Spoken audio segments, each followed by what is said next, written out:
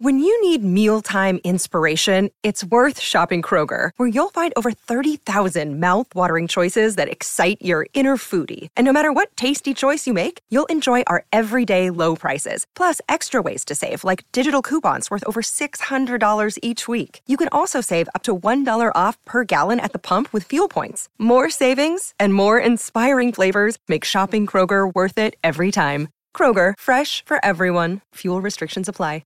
With threats to our nation waiting around every corner, adaptability is more important than ever. When conditions change without notice, quick strategic thinking is crucial. And with obstacles consistently impending, determination is essential in overcoming them. It's this willingness, decisiveness, and resilience that sets Marines apart. With our fighting spirit, we don't just fight battles, we win them. Marines are the constant our nation counts on to fight the unknown. And through adaptable problem solving, we do just that. Learn more at marines.com. Breaking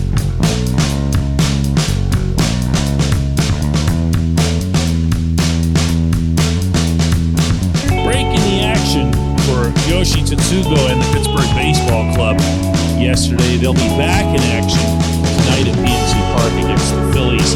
And honestly, I can't say I'm looking forward to this. Are you? Good morning. Good Thursday morning. I'm Dejan Kovacevic of DK Pittsburgh Sports.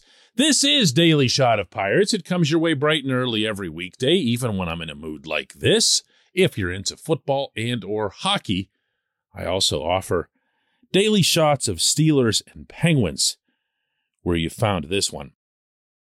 It's not just Yoshi. It's not just Josh Van Meter and all the other time killers that Ben Cherington's forcing into the lineup right now in the incredibly naive hope that someone somewhere is dumb enough to want to acquire them via trade. Can't even get that one out without laughing. It's the game sucks, you know? Pardon the crude way of describing it, but it does. It sucks. It's not fun. It's not entertaining. I'm not going to sit here and shake a fist at the passing cloud. I don't believe in it. I tend to live my life in the now and not in the past. So when I say these things, I'm not saying them as if I wish baseball would go back to the way it was, because I don't. I don't at all. Except in one way that very much dovetails with our civilization's present, and that would be to make the games shorter, faster, more engaging.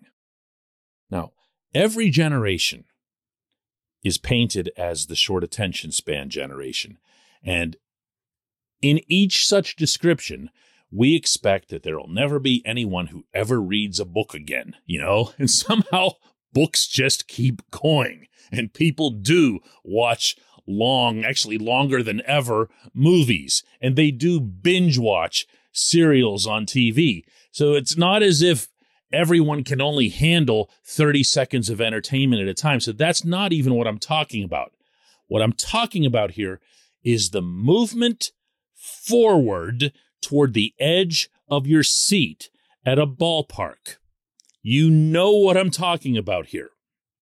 And that involves two separate, but if they work together, concurrent concepts. The first is that the batter needs to get the hell in the box and stay there.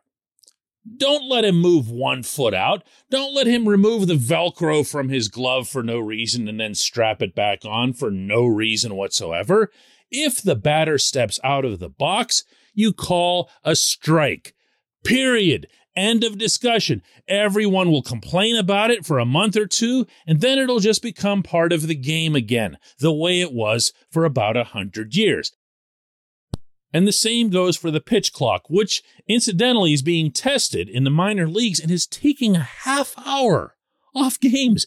Can you picture current games right now in Major League Baseball being a half hour shorter? And who suffers for it? Nobody. Nobody. Not the pitchers, not the hitters, nobody. It's only a positive. And oh, by the way, if it allows the catcher and the pitcher to have less time in dialoguing or bantering back and forth with the game planner that most teams, including the Pirates, now have sitting in the dugout, great. I'm perfectly fine with putting the game back completely in the hands of the participants on the field as opposed to the puppeteers off the field. But that's just one component to it. There's another.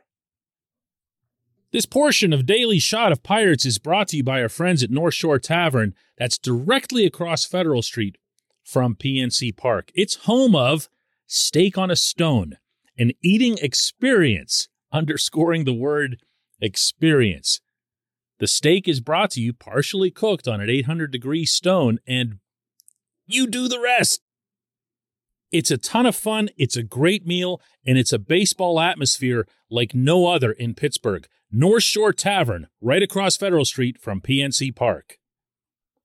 Now, this will sound contradictory because I just said that I want to see shorter games, but now I'm about to say that I want to see more people on the base paths, which of course makes the games longer. But at least they're more fun. There is nothing that gets you more, here comes that word again, engaged with baseball than when there are people on the base paths. You start thinking of different situations. You start playing manager in your head a little bit. Do I want to bunt this guy over here? Maybe they should hit to the right side. Maybe you put on a steal or a hit and run. You just get more into it rather than sitting there and saying to yourself, boy, I wonder if this hitter is going to hit a home run, strike out, or draw a walk, just like I wondered before the last 30 hitters in this game. That's boring. It's boring even when there's a home run. And it's basically taken the base out of baseball. The whole concept of baseball was invented by that Doubleday guy, predicated on the notion that you want to advance along the bases. Dude never even envisioned 400 and 500-foot home runs. He couldn't have. The beauty of the game, the strategy, the symmetry, everything happening in threes, all of this was supposed to be about baseball, which, if it's shorter, quicker, less wasted time between pitches, and again, I'm blaming equally the pitchers and the hitters, and oh, by the way, the umpires as well for not enforcing existing guidelines on both of those parties. And you twin that with more action, more movement, more steals. Remember steals? More steals. Those are fun. Knock the shift right out of the game. No one will miss it. No one will be able to say in any reasonable way that baseball is losing some purity as a result of it. That would be ridiculous. There's always been a first baseman, a second baseman, a shortstop, and a third baseman since the beginning of time. Yes, there have been shifts well before this era, but they were occasional and dramatic. They weren't the norm. Now you're seeing teams shift in mid-at-bat. Have you seen this? Like after one strike, the third baseman goes running over to the other side of second base. It looks ridiculous. It is ridiculous, and it doesn't do anything for the entertainment value of the game. No fan anywhere wants to sit there and watch someone smack a 95-mile-an-hour grounder where four infielders are standing. That doesn't mean it has to be like doubles tennis where everybody needs to stay inside their box at the serve, but it does mean that to make it more fun again. It sucks right now. When we come back, J1Q.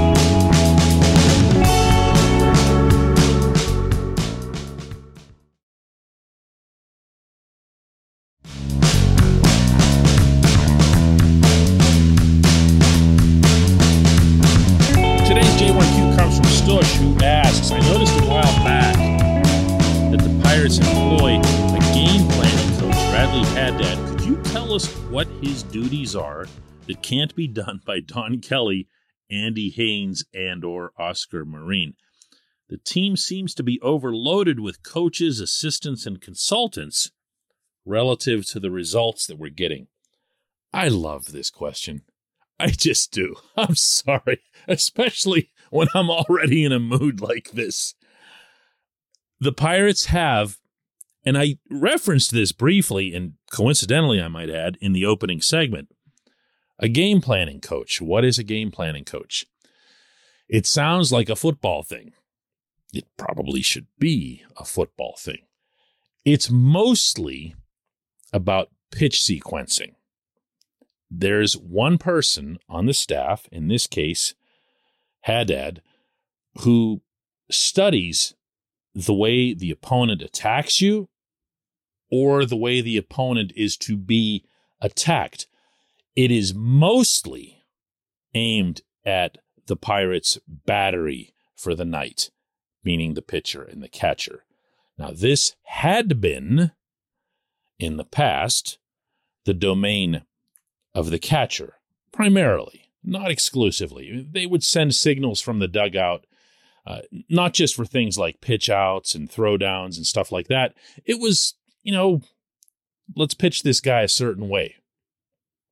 And the Pirates were blessed to have had Jacob Stallings, who could handle all of those things and so much more, and hit around 250 or 260, which of course he isn't doing currently in Miami. Really, really struggling this season. Sad to see. But in Pittsburgh, Stallings could do all of that. Jake was Mr. Everything. And it can't be a coincidence that the game planning coach didn't exist until after Stallings was traded. What does Haddad do that any of these other gentlemen that you mentioned can't do? Obviously nothing. Baseball was just fine for a century and a half without game planning coaches, okay? It probably would be fine for the next century and a half without them either.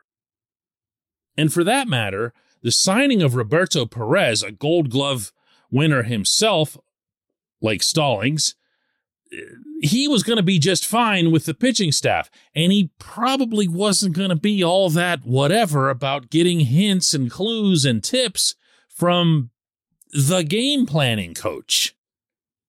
Now, Roberto never told me that, but I know from having spent a lot of time with him in Bradenton especially, that his relationships that he was forming in spring training were with the pitchers.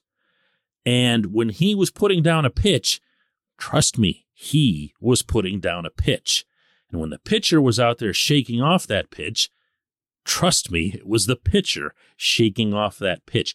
So to what extent Radley Haddad has had any impact whatsoever on the Pirates, I'm not sure I'd want to know, considering a lot of what we've seen this summer.